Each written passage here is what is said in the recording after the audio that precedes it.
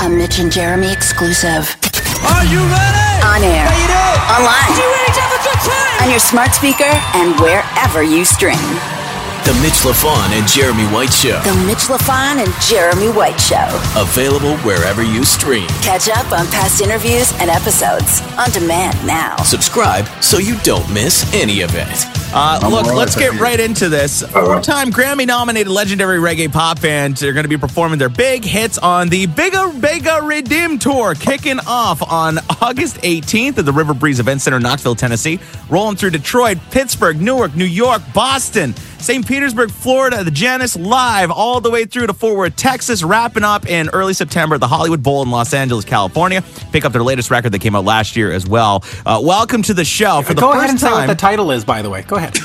one more time. Bagga Redeem. There it is. Welcome to the show for the first time, Matthew Doyle and Robin Campbell from UB40. What's up, gentlemen? Hi, guys. Thanks for having us. Great to see you. Pleasure to talk Mitch, to you. I want to hear you say the album title first before It's really easy. It's really, really simple. Bigga Bag of Rhythm. Bigga Bag of Rhythm. See? There you go. See? I did an album in the mid-'80s called Bag of Rhythm, Right. which was a collaboration album, but using mostly local artists from Birmingham. We also did the Chrissie Hynde tune as well on the album, but the rest of the album was with local people, whereas this one is a more international thing. We've used artists from all over the world that we've worked with over the years. And because it's a more international collection, we decided to call it a Bigga Bag of Rhythm. Right. Yeah. And by the way, that their first album came out when I graduated high school, believe it or not. Well, since we're on that album, just Chrissie Hynde, you did that I Got You, Babe, with her, the big Sonny and Cher song. Just quickly talk to me about that collaboration, because you're sort of known for doing great covers, from Red Red Wine to Can't Stop Falling in Love to I Got You, Babe. Yeah, I think reggae lends itself to covers. You know, that we've been listening to covers done by reggae artists all of our lives. Even stuff that we thought was originals, like Red Red Wine, we had no idea it was a Neil Diamond tune. We knew it as a record by a guy called Tony Tribe, who was a Jamaican reggae artist, and that was the version that we knew as teenagers. And we never heard the Neil Diamond version until many years later, when people told us that it was a Neil Diamond tune. Right. But, we had no idea. And that's pretty much how it's been every time we've done covers like that. It's we're covering reggae hits as far as we're concerned, but sometimes it turns out that they're not reggae hits, or they were reggae hits, but they were not original. They were covers, Right. And then you turn them into a reggae hit. Yeah.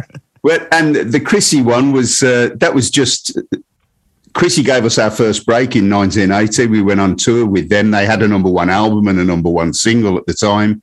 Yeah. So we toured a sold out tour with them. And that kind of launched us, on the bigger scene. We released a single while we were on the tour. When the tour finished, we were in the top 5.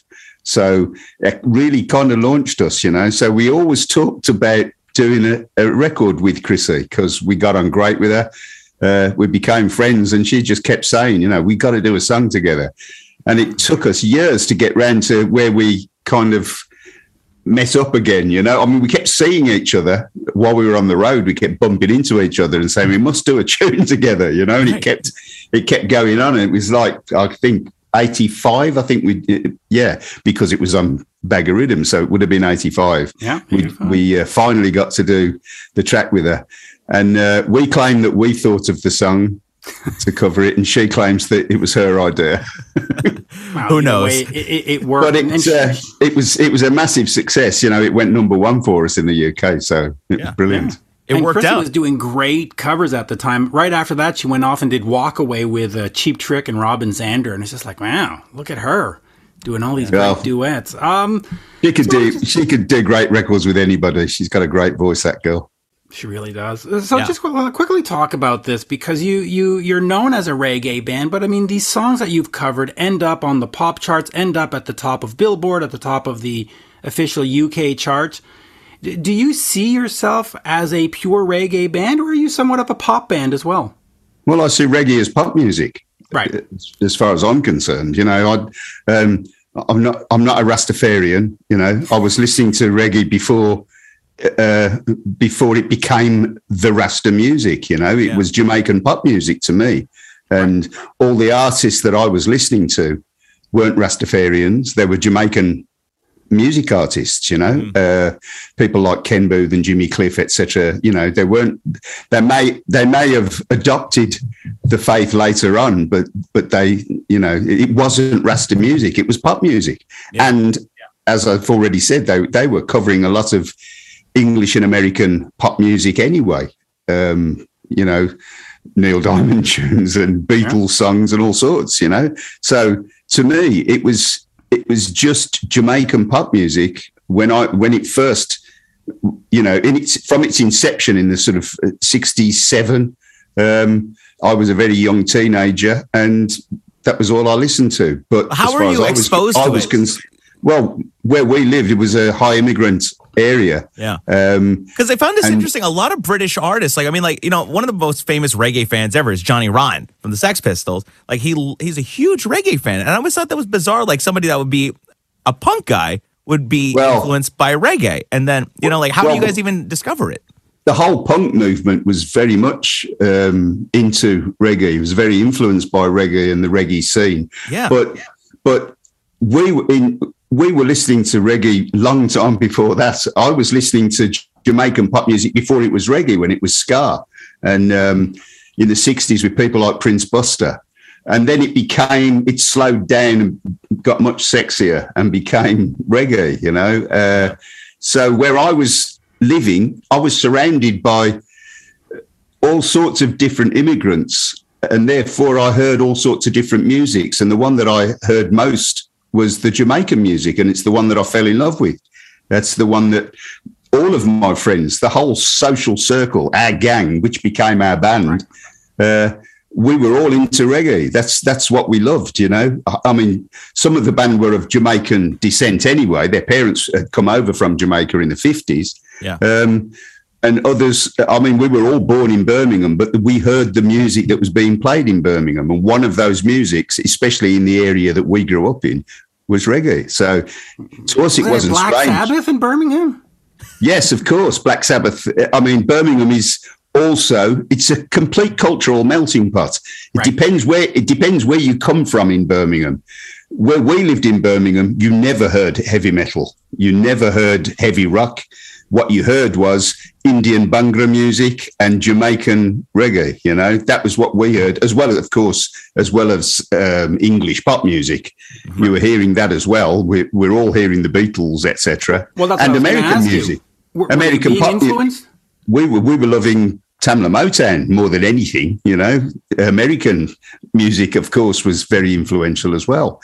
But the music that we heard everywhere we went, in the area that we lived, was reggae, and that was the number one style. And when we formed a reggae band, we didn't discuss what kind of music or how to make it commercial. We just believed it was commercial, and we just made it the way we wanted to make it.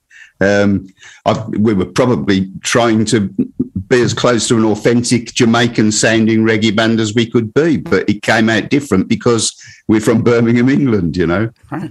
Home of Ozzy. So were you you mentioned the Beatles real quick, but were you just not a fan of the Beatles and the Rolling Stones and all those bands coming from that era, the Zeppelins that were getting started? Would you just sort of go, meh, I'd rather listen to reggae? Or did that become part of you as well, and you just sort of used it differently? Oh, yeah. We were certainly listening to the Beatles. I loved the Beatles as a kid. I loved the whole British pop scene, the whole Liverpool sound, the Mersey beat sound, all the harmony bands. I loved all that stuff, Yeah. I didn't love the Stones so much. I got to like them later on, but the Stones were a bit too sort of rocky for me, Really? A bit too bluesy. But because I was more into the pop side of it, I loved the Beatles, But I loved all sorts of stuff. I loved the Everly Brothers, I loved all sorts of things. Sam Cooke, Yeah. You know, all Al Green, Otis Redding, you know, I love all sorts of music and all types of music. Paul Anka, because we're Canadian. Paul Anka, did you like Paul Anka? Just a little bit of Celine Dion in there? He did it his way. He did it. He did. That'd be a great song for you to cover, quite frankly. Yeah. Matt, what kind of music were you into growing up? Like, what were your influences to get you wanting to sing? Yeah, I mean, pretty much. No, there's, you know, UB40 were just everywhere, you know, and they still are. And just everywhere you go in Birmingham, you just hear UB40, and they got under my skin and in my bones. And then, you know, growing up, I got into other stuff as well, like heavy metal. Like who? You know, other kinds of pop music. Well, I was getting into kind of the bands at my time when I was getting into metal were bands like, I don't know if you've heard of Bullet for My Valentine, who were like, of course. Yeah, of course. We, yeah. We're the heavy metal duo. We know Trivium, people like that. That was like, you know, when I was a teenager, but I was kind of listening to that years. As well as like Ken Booth and Matt Heffy. Just Alborosi and stuff like that. All different mishmash of everything, man. Like music is kind of genreless in my eyes. I love everything. Yeah, it'd be funny to see the singer of. If you come from Birmingham, that's how it is, because there's so many different types. It's such a cultural melting pot, Birmingham. There's so many different types of music that if you're open to them, you can hear them all. Right. Well, isn't that what makes a really great musician? Just being into music. Yeah, sure. Well, I agree with Matt. For me, there's two genres of music: music I like and music that I don't like. I mean, that's really it. All this other stuff about, I mean, I got a press release the other day. It said math rock duo, and I went, math rock? Math rock? Like, what does that even mean? What the hell's math rock? Yeah. So, you know, Matt, talk to me quickly about taking over as a singer, because we know the story. We had a brother and another brother and another brother who didn't like the other brother, and then you turn up. Talk to me about filling those shoes, knowing the history, knowing that it's, you know, it's a bit of a effervescent history to say the least. Okay, yeah. Well, I mean, so far it's just been it's been just incredible. It's been everything that I always hoped that touring and being in a big band would be like. And with the other stuff, you know, it's, for me, people sometimes ask, you know, like, does it get to you when people will say certain things or whatever about, you know, the original singer? And it's like, I really don't care. Like, to me, I'm singing for UB40, and that's all that matters. So any of the other stuff that kind of goes on, you know, it's just whatever. For me, this is just all incredible, and you know, I'm new to all this, and it's just, it's a dream come true. Do you channel your inner Matt Heffy when you're singing? The lead singer of Trivium? Sometimes, yeah. You don't really need to when you're singing reggae. Like, you know, I wouldn't want to be I wouldn't want to be singing like him, singing Red Wine, but you know, sometimes all these different kind of front people, they all have an influence. Yeah, like Matt Heafy, who else? You know, even Amy Winehouse is a massive influence of mine. Something, again, completely different. Yeah. You've got to take all those influences, put them into that pot, mix it up, and see what comes out. Mitch, we got to call Matt after we get off Zoom with them. We're going to tell him we just talked to the singer of UB40. He's a big fan, and we should get Trivium to do a cover of UB40's Red Wine with the singer. Yeah, that would be great, actually. Matt's terrific. Matt's the man. Down for that. Let's quickly talk about the continued success of the band and making new music, because a lot of bands, especially that have been around for 20 or 30 years, they get out there, they do the show, they play their 10 hits, their 12 hits, their 15 hits, they go merci bonsoir, and they go home. You're still making new music. Why is that important, and other than just being, you know, a creative outlet? Well, that's it, really. It is our creative outlet. It's what we do. It's what we've been doing we'll be celebrating 45 years next year, you know. we don't want to be a cabaret act.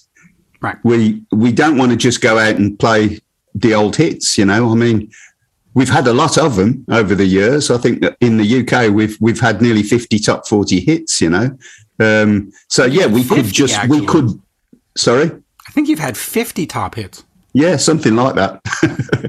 But you know, we could just do that. We could just do a 2-hour set of old hits, you know. But we like being current. We like working together. We still like working in the studio. We like making new music, and there's nothing better than to get out on the road and play to your audience your new music, you know, and get their reaction, get their seal of approval. We love being a live band. We love playing them our new stuff, and we love getting the reaction off them. You know, that's what it's all about for us. We play the old stuff more or less because we have to, because it's expected. You know, and you want to create a party vibe. So of course you want to play the songs they know and love and want to dance along and sing to. So songs like Red Red Wine always get done. You know, we always play those tunes. We always play Kingston Town. We always play Can't Help Falling in Love. And then, you know, we always play some new stuff too. That's what it's about. And we love doing that. And I don't think it'll ever, I can't imagine that we're ever going to stop working on new stuff. You know, we may not be as prolific as we used to be, but you know, we still enjoy working. And now when you get injections of new talent like this young man here, it's you know, then it gets the juices flowing again. Yeah, you know? Re-energizes you. Exactly, absolutely. Really he has re-energized us, just as getting my other younger brother Duncan in energized us 14 years ago when he came in with us. It reinvigorated the band, you know, and the same has happened since he retired. And Matt's coming. The same has happened. We're all firing on all cylinders and raring to go. We've just myself and Matt just wrote a song that we recorded, and we're really pleased with it. We're really happy, and we're looking forward to getting the time to work on some more stuff together, you know? Yeah. Totally. You have one? Because I had one more. Oh, go ahead, Mitch. Well, I was going to ask you the importance of the MTV era and Much Music and videos, because growing up in Montreal, I did not hear UB40 on the radio. If you're thinking, you know, 81, 82, 83, whatever. And then the Much Music comes to town and you're on there all the time. And so for me, I discovered you through the visual and through video and through the video medium. How important was that for your career? Did it lead to a big breakthrough? Was it sort of just an addition, or was it really a game changer? I think it was different in different areas, you know, different territories. I think places where we hadn't broken big when the video thing happened and we released the Labour of Love album with the Labour of Love video. I mean, that video was like 40 minutes long and contained all the pop videos within a story, you know, and that got played on everything, like MTV, etc. You know, it was so it made a big difference to us, but we weren't really aware of it, because it was, to us, we were still playing records, you know, and it was a kind of minor inconvenience that you had to shoot a video as well to go, you know, with your record. I always felt like it was a strange thing to do, to be making a film to help to sell a piece of music, you know. It always seemed a strange thing to do, but it became the norm because of MTV, I guess. And in the end, it helped us, you know, and it was something that we always did. Again, it's now kind of, it doesn't have the importance that it used to have, you know, just as records don't. You know, the most important thing now is to be out on the road and playing, you know, which of course COVID killed that for the last couple of years. But, you know, hopefully we're free again, and we should be able to get around the world again. Right.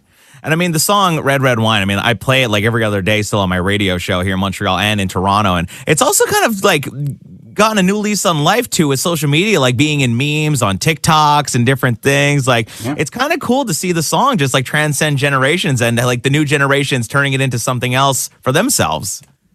Yeah, it'll probably end up on an advert next. Sell it, put it in like a Geico commercial or something. Something like that, yeah. You know, UB40's Bigger Rhythm tour with the original Wailers featuring Al Anderson, Maxi Priest. Big Mountain tour dates include River Breeze Event Center, Knoxville, Tennessee. Kick it off on August 18th, running all the way through into September. Honestly, it's going to be a big tour. What's it going to be like being on the road with the original Wailers? That's pretty cool. Talking about like a power reggae bill, man.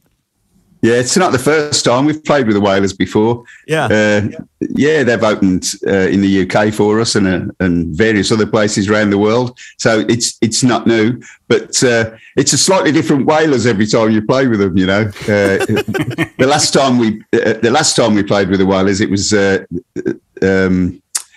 Aston Family Man Barrett, the bass player, but he's retired now. So now I think the only original guy out of that's in the Wailers, even though they call themselves the original Wailers, I think the only one is Al Anderson, the guitarist. But yeah, that should be fun. I like the bill all the way around. I mean, you know, we love Maxi Priest. He's a star in his own right, and we've worked with him as well. You know, we've recorded with Maxi, and he's opened for us several places around the world, Australia and New Zealand, and you know, so we know Maxi well. We like Maxi. He's a good guy. So, and Big Mountain. I'm looking forward to seeing Big Mountain and seeing if they've got any song other than the one that I know, which is Baby I Love Your Way. Right. You don't go out and listen to like their Spotify top 5 before you pick your opening act. Like, I know their songs. I think I ought to, but the thing was, we didn't pick this lineup. It was actually a lineup that was suggested to us for playing the US tour, and we like the lineup. You know, it seems to me like a lineup that will appeal to an American audience. Wow, and it looks good on a marquee. I mean, yeah. But of course, Canadian. I'm quite excited. Sorry, Canadian audiences here. We're waiting. We're waiting for you. Is there a Canadian tour coming?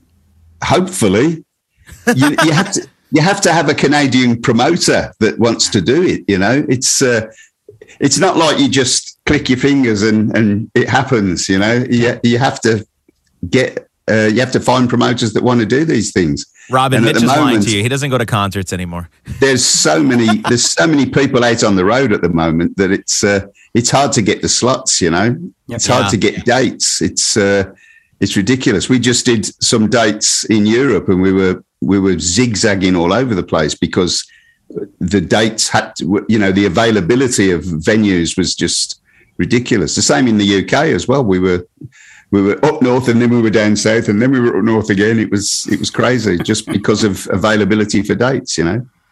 Yeah. Up and down the coast, yeah. Just a last question for Matt. Matt, UB40 is not going to go on for the next 30 years, I don't think. What's sort of your plan? I'm not so sure about that. Well, let's hope. Will now. Well, it could, I guess. I guess we could brand it out. Actually, serious question, though. Could we brand it out and just keep the name going and just sort of switch out the players? I mean, Foreigner has done it. Village People has done it. The original Wailers are doing it. Yeah. There's nothing, and by the way, there's nothing wrong with that. There's many bands. There's many bands doing it. Yeah. Mm-hmm. Yeah. People want to hear the songs. Yeah. If you've got a sound, you know, and if you can bring people in that are younger, and they play with you and thereby learn to play the original sound and sound like you, then why not? I mean, the Drifters have been going for how long? 60 years, you know? Right. And I don't think there certainly aren't any originals, you know, but they still sound like the Drifters. And I don't see any reason why there couldn't be a UB40 playing in 20 years' time, you know. And I can't imagine any of us. There'll always be an audience. I don't know if any of the originals will be left in 20 years' time, but you know, if I'm not gone, if I haven't dropped, I'll still be there. I'll still be playing. Yeah, and at least it'll be band sanctioned. we can recruit other people and just keep it going. You know, why not? And brand trumps band every time. Every time. Yeah, absolutely. Look, best of luck with the tour. We're going to catch up with you guys next time. Welcome back to the show anytime. Hopefully we'll get some Canadian dates and something. I'd love to go see one of the shows in New York or Boston or something. I'd love to come to Canada, man.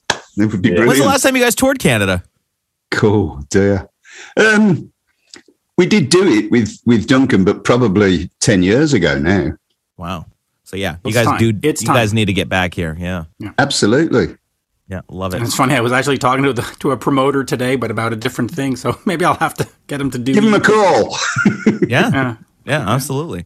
Robin, just real quick before you go, were you like through the years as a guitar player? Are you a crazy guitar gear nut? Like, have you recorded? Have you collected all kinds of gear over the years and stuff? You got 100 guitars or? Nah. I do. I kept the original guitar that I bought. My first electric guitar was a left-handed Fender Strat. It was a 1954 Fender Strat, and I've still got it. And it's it's still my original guitar. But I've never been a collector like that. Really, I'm not even that much into guitar playing. I just do what needs to be done. You know, I don't practice. I don't do anything. I just play chords. You know, and occasionally pick something out. But I'm not a hardline. You're not a gear slut at all. No, not really. I'm much more into vocals and production than I am playing guitar. Guitar is just a kind of necessity, you know, for me to work out the chord sequence and stuff. Yeah. You're more worried about, am I using an SM58 on stage or is it a Sennheiser 935? Or what are we using here? Yeah, much more about the mic I use. I like that, though. All right. Well, look, let's wrap up here. Go check out UB40 on tour this summer. Tickets are available now wherever you get your music. Pick up their latest record as well. I mean, this band's just phenomenal live, and you're just going to have so much fun. Mitch, just one more time, what's the tour called? Well, it is the Bigga Regagadim tour. Close enough. Good Lord. Listen, it's the UB40 tour. That's all you need. Bigga Bag of Rhythm. Bigga Bag of Rhythm. Bigga Bag of Rhythm tour. We got to say it 20 times before you go to bed tonight. I'm going to have that stuck in my head for the rest of the day now. Yeah, well, just the title sounds like a song. It's got a rhythm to it, which is kind of cool. So, yeah. There you go. Now back to the Mitch LaFon and Jeremy White Show. We are speaking with the one and only Greg Hart, of course, of the band Cats in Space. A new album, Kick Start the Sun, is out. It's out now. And as we say here in Montreal, bonjour, comment allez-vous? Oh, bonjour and other words. And other words, right. Bonjour, Mitch. Bonjour. So, listen, I love Cats in Space. Yeah, the band came out a few years ago. I mean, what are we looking at now? 5 years? 2017? No, 2015. Yeah, okay, so 7 years we're looking at. Yeah, we're getting on a bit now. Yeah, and you've changed singers over that time. We know that, and you know the band has had members changes. But talk to me about putting this band together, because you've been out there. You've written with Asia. You've done some other stuff. You've been on the scene for years. Talk to me about this band and making it viable and making it a band, because it's a different marketplace. It's a tough marketplace. It is. It's madness. I mean, as we said many times, that the band was put together back in 2015 by myself and Mick Wilson, just purely as a songwriting kind of project, if you like. You know, Mick was in 10cc. I wanted to write a bunch of songs that was like the 70s.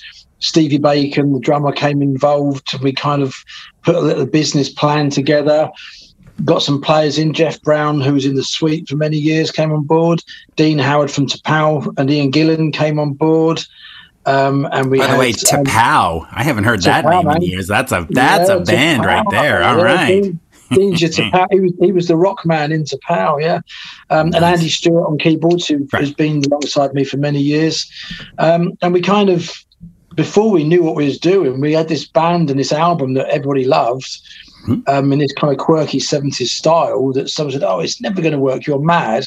And we found out there's an awful lot of people out there that like going back in time and reminiscing about the great days of 70s rock music. And we went out and did a few gigs. It grew from there. We ended up touring with Status Quo, Deep Purple, Thunder, who I know you're a big fan of. Thunder, that's right. The greatest rock band ever.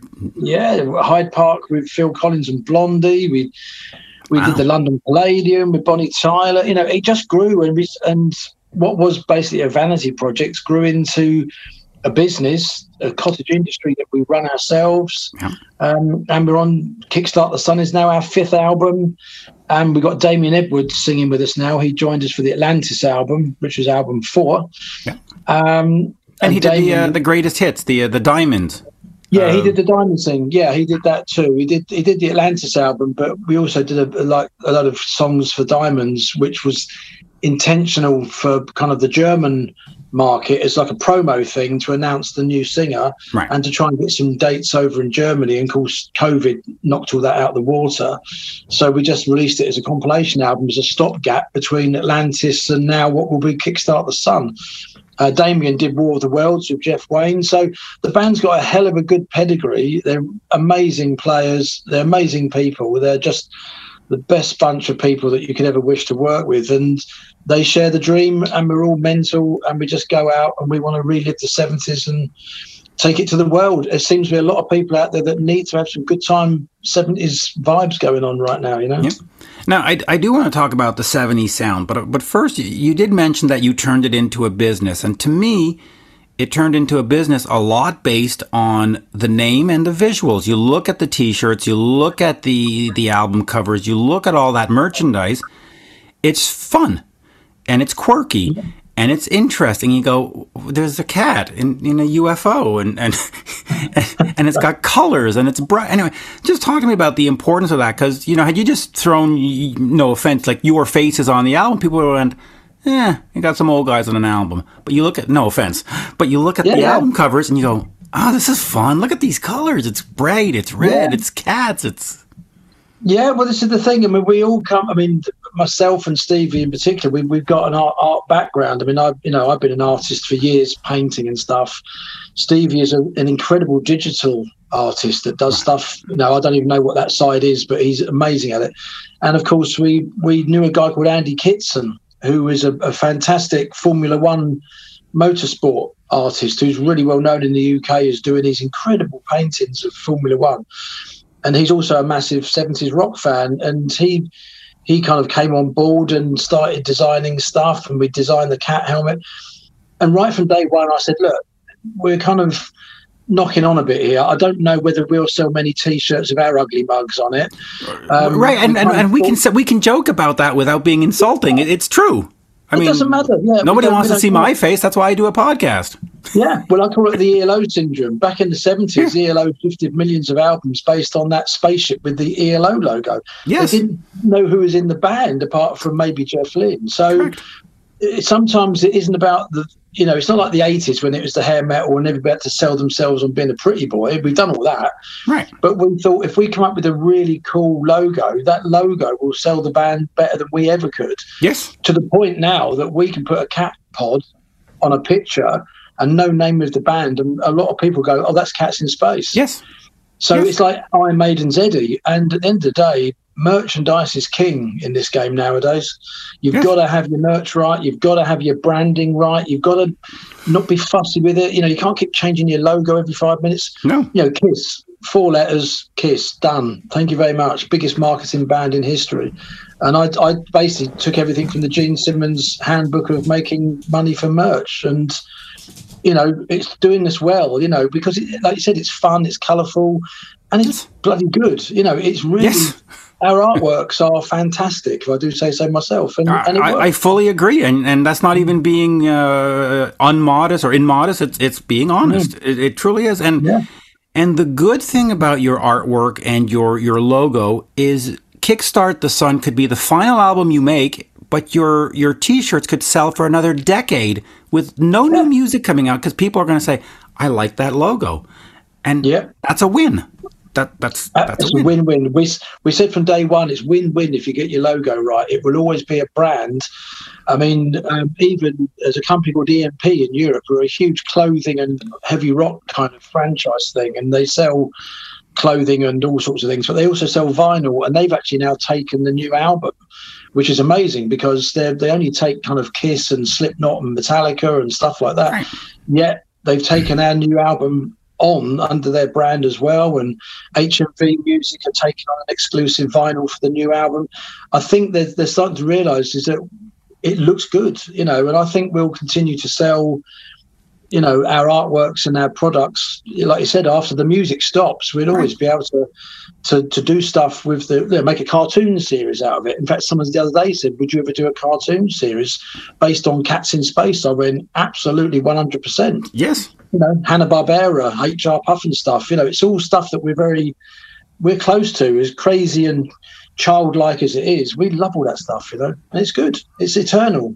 Yeah, and now before fans get the impression that you're just a brand and it's just, a nice logo, you back it up on top of that with great music. So let's talk about the music and let's sell the music a little bit. Talk to me a little bit about the new album, Kickstart the Sun, because I was listening to it and I've been listening to it for the last couple of weeks.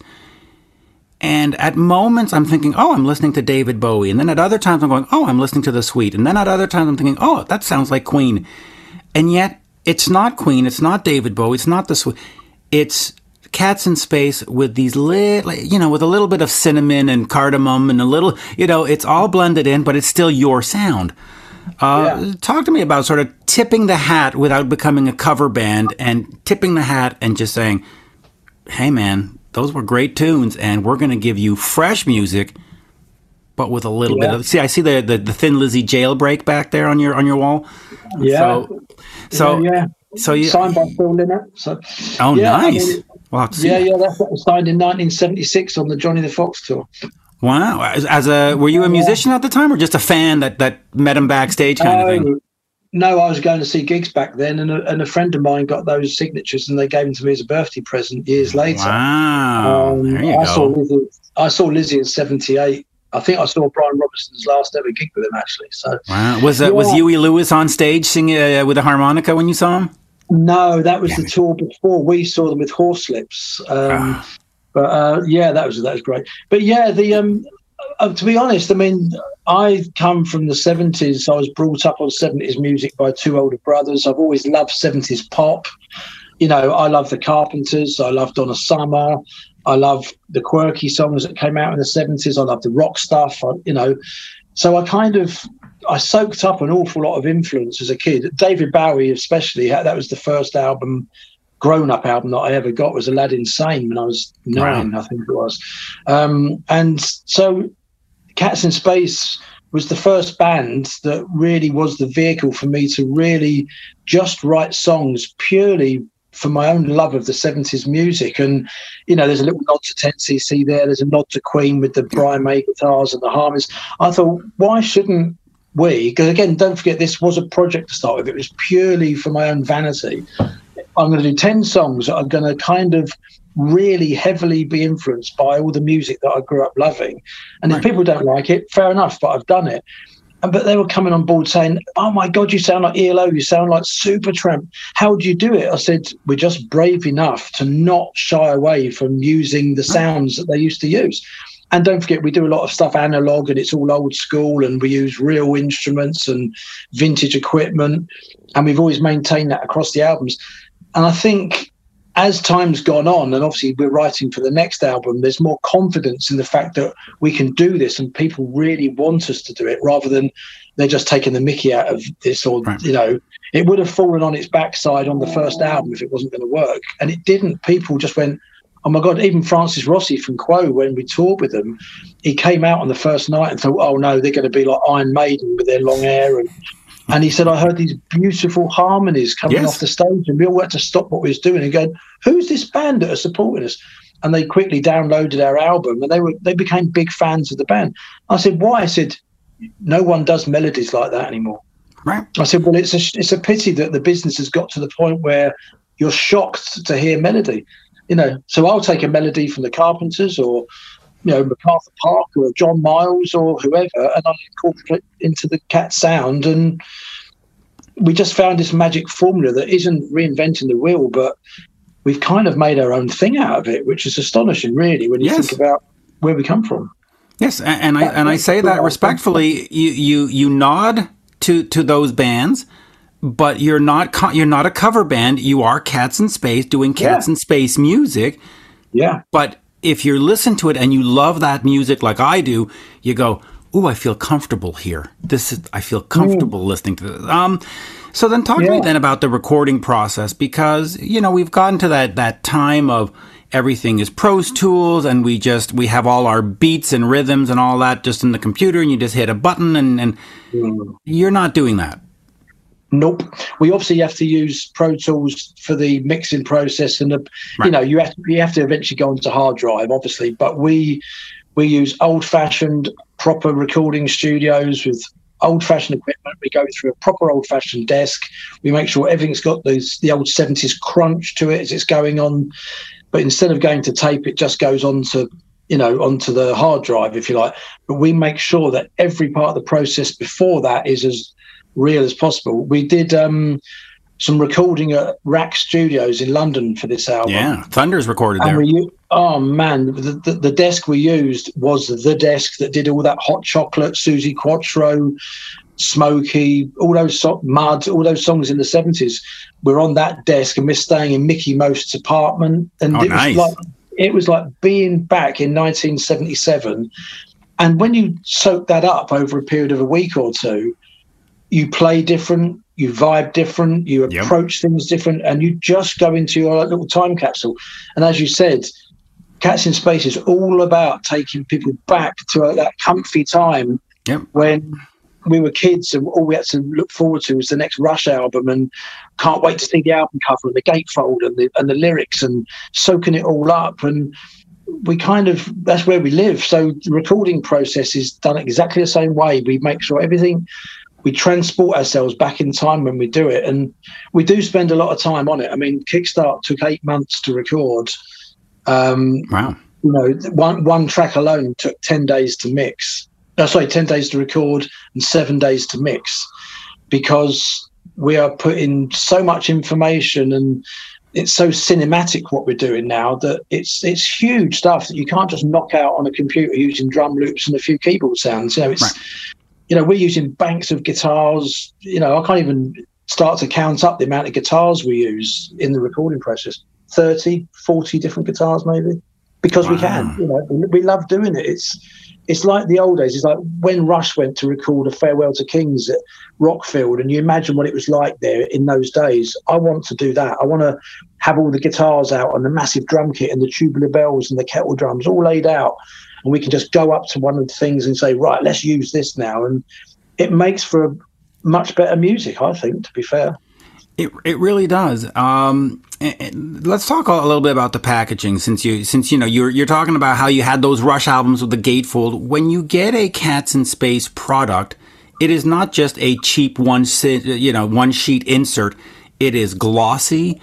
It is colorful. It is full of information. It talks about who did what. It's very old school. Talk to me about also providing a proper package, because when you plunk down that $20 to buy Kickstart the Sun or Too Many Gods or Scarecrow or whatever, you're not just getting 10 songs on a cheap CD. You're getting a keepsake. Yeah, you want bang for buck. I mean, again, it's like there is so much music out in the world today. And also bearing in mind that when you're 50 odd, you've built up this huge wall of albums and CDs throughout your life. Yep. You've got to make sure that what you do is valid enough for them to want to put it into their treasured collection. And there's so much option for people to buy stuff nowadays. You've got to make your stuff stand out and be as good quality. People expect it. They want, they don't want to see, cheap albums on CDs. But you see them all the time. That's the problem. Exactly. So we make sure, and also this comes a lot from, again, the artistic background, that we as we're recording an album, we normally have the album title before we even do the album. Right. And then we think this album's going to be this journey, so let's write songs for that journey. It's going to have this piece of artwork, gatefold. We've got a lyric booklet. We've got different variants of vinyl. There's a deluxe CD with extra tracks on it. I think if you can offer that to people now, they see that you're the real deal. And I think punters are very quick at sussing out fakes, and people adjusting it for the wrong reasons. And they see us and they know we're the real deal. We're not mucking about. No. And, you know, we are at the twilight end of our career, if you like, you know. So everything we do, we really want it to be the best it can be, because it's got to stay in people's collections for forever. Yes. You know, they got their Queen albums. I want Cats in Space albums to be treasured like their Queen albums. And God bless our fans, the comments we get are totally overwhelming at times when they say Night at the Opera was my all-time favourite record and Atlantis has just beaten it. And I went, you can't be serious about that. And this guy was, I'm deadly serious. He came to saw us on tour last year and he said, I never thought Night at the Opera. I mean, you can't take words like that in, you know, when someone reckons your album is better than Night at the Opera. I mean, we are not worthy, you know. But it proves that if you hit the right target with some of these people, they will take you exceptionally seriously. Yes, and the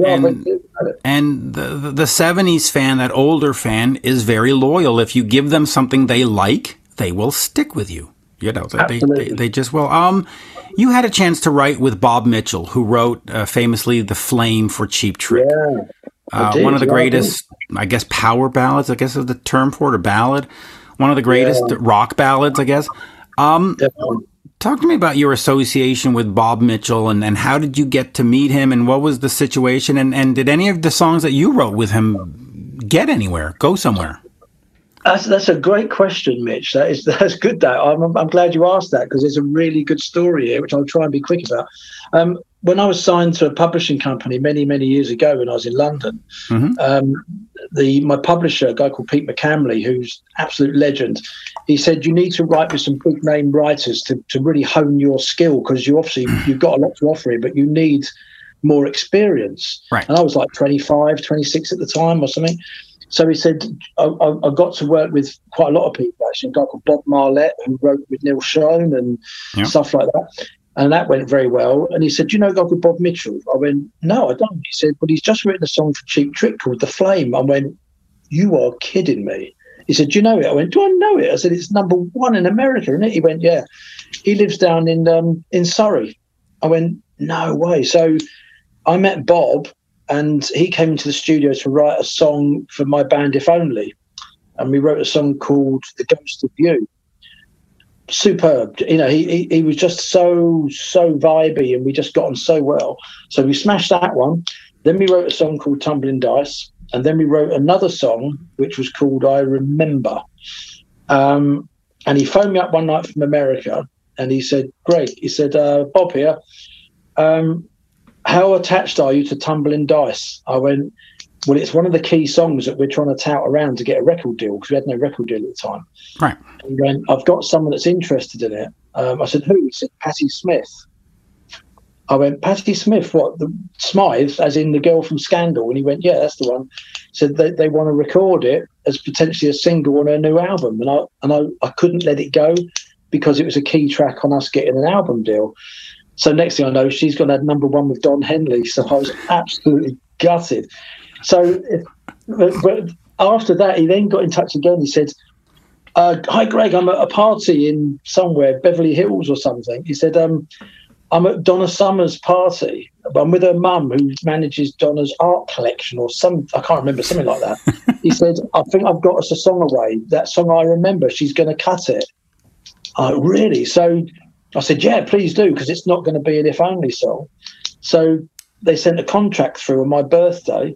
We signed it, and the song went off to Donna Summer, and she cut it. Then halfway through the process, as far as I know and I was told, the producer got fired, and he brought a new guy in, and he said, why are you doing all this rock stuff? Like, sure, leave it alone. You need to do the disco album.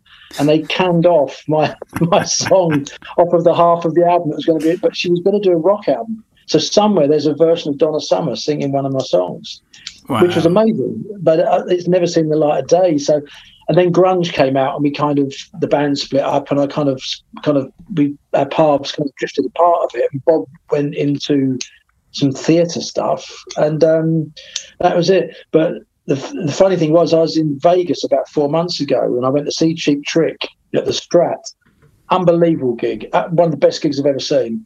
The set list was phenomenal. And when they played The Flame, wow. It was just like, oh, my mate wrote this. You know, the couple next to me were from Canada, and I went, my mate wrote this. You know, it's like one of those things. So, yeah, Bob was such a cool... I'd love to see him again because he was a great man. He really was, you know. Let me just ask you, Cheap Trick or Rick Nielsen has said that he hates the song and blah, blah, blah. The record company forced it. And yet they play... Right, but yet they take the money and they still play it, which is fine. But did Bob ever talk to you about that and say, that son of a gun, why is he dissing my song? But the funny thing, he told me how the song went to number one because they were on tour with Motley Crue at the time. Right. And he said, I got a phone call late one night from his partner who co-wrote it, Nick Graham, I think it is. Yeah. He said, Bob, he said, The Flames just gone in the charts at number 85 or something. He went, oh, wow, cool. He said, Cheap Trick had just started a tour with Motley Crue. He said, it's going down well. They're starting to pick it up on the stations. And he said, it went up the chart week in, week out as they're on this tour. He goes, Bob, it's number 40. Bob, it's number 30 with a bullet. Bob, it's number 20. Bob, it's going to go top 10. And they went, he said, it could go higher. And he said, it went into the 10. And then he said, Bob, we've been told it might be number 1.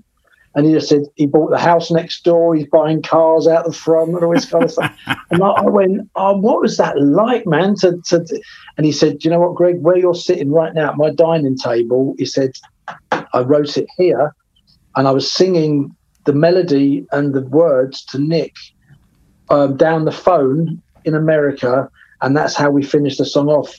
And he played me the little tape, like dictaphone tape message of him scatting the original version of The Flame. I'm like, what? And he looked at me and he went, don't worry, mate, you'll have one of these.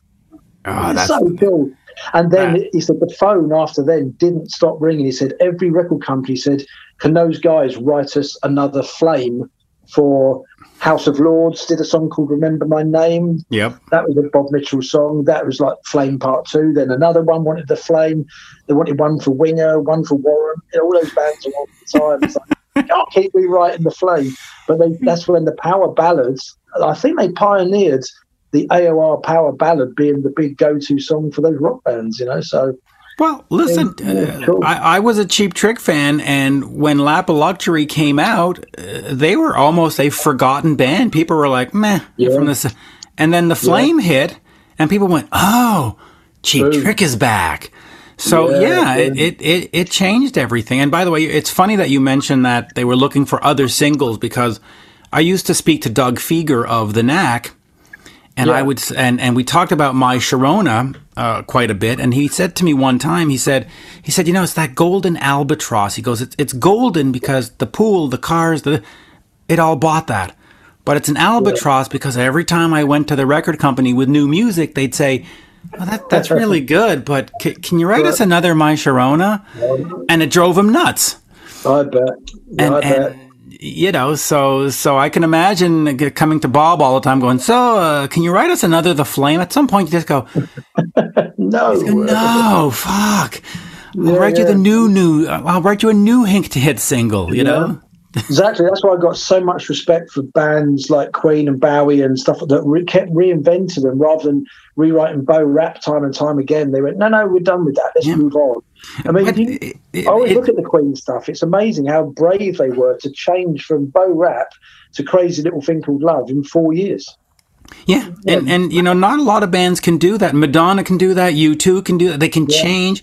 And then there are some bands like AC/DC where the fans go, that's AC/DC. Don't start with loops and effects and that's not going to work. And it's amazing that there are bands like I said, or artists like Madonna who can you're expected to change, and other bands like just give me Kiss. No, I don't want. No, just give me Kiss. Exactly. Yeah. I mean, I think if you establish yourself early doors that you're going to be like that, I guess people get on the ride or they don't. But yeah, like when you do 4 or 5 albums at the same, you're kind of stuck in a rut then. But power to any band that can do more than 4 or 5 albums in a career anyway. It's blooming hard, you know. I mean, we're on album 5, and I never thought we'd get to album 5. And if I was really honest, we joked that we'll do 9 albums, and the 9th one will be called 9 Lives, and that'll be it. But careful what you wish for, because it's getting close now. But okay, the 10th album will be One Final Life, one extra life, bonus life. Yeah. Bonus life. Anyway, Kickstart the Sun, available now. You can get that. Oh, hold on, I don't have your website up here. It's out on the 29th of July. Is the official release date? Oh, correct. Yes, and we are only the 22nd. See, look at that. I'm having a whole hard time with times today. It's a bad day for you, Mitch. Oh, time-wise. But catsinspace.co.uk, you can head over and pre-order that now. I've had a chance to listen to it because I had a little preview, and it is terrific. And when you're over at the Cats in Space, go over to the merch side and just pick up a cool tee and a cool whatever else, because there's just a lot of stuff. I'm looking at it right now and now I'm mesmerized and I can't even talk to you because I'm just there's a lot of stuff going on there. I'm looking at all the cat swag. Look at all this stuff. No, be careful. I know it just sucks you in. It's delightful. Oh, look at those mugs. I'm gonna have to go get a mug later. I know, and we got the Kickstart stuff to come out as well. We got the tour T-shirts coming out when the tour starts at the end of September. There'll be Christmas stuff coming out. We do calendars. We've started doing music books as well. We're starting to do the albums in chronological order as music books, because we keep getting asked, when will you do the sheet music so I can learn how to play the songs? It's amazing, really. I never thought all this was going to happen, and it's a lot of work because we are a cottage industry doing it all ourselves. But it's so rewarding when you can sit back and watch the look on people's faces, and they just love it. Hey, listen, and if it's good enough for Paul Carrick to do it solo like this, man, it's good enough for you. Yeah, absolutely. And the new album will blow people away, I guarantee you it. Yeah. I agree. It blew me away. There you go. Merci bien, as we say in Montreal. Thank you. Superb. Thank you very much, Mitch. Always a pleasure, and we will do this for album 7, 8, 9, and the 10th one. And the 10 bonus, yeah. Cheers. God bless you. Thank you. Thank you. Bye-bye now. All right, perfect. Bye now. That was great. Thank you. Sorry for all the delays. My time calendar is complete. Take the rest of the day off, mate. Take the rest of the day off. Yes, sir. Cheers. Is it the day? I don't know. Is it night or day? I can't remember now. Where are you? What time is it? I'm in Montreal. It's 1:00 in the afternoon right now. Oh, okay. It's not too bad then. Not too bad. No. But no, thanks for that, Mitch. That was superb. And see you out there hopefully one day. Yes, and I actually thought tomorrow was the 29th. So tomorrow's the 27th. I don't know, mate. I don't know. You sound back to the doctor. Thank you, sir. Yeah. Cheers. An all-new episode of The Mitch LaFon and Jeremy White Show. Tuesday at noon. Available wherever you stream. Catch up on past interviews, bonus content, and episodes on demand now. Visit youtube.com/Jeremy White Show. Follow Mitch and Jeremy on Twitter. Yeah, they're verified. @Mitch LaFon and @Jeremy White MTL.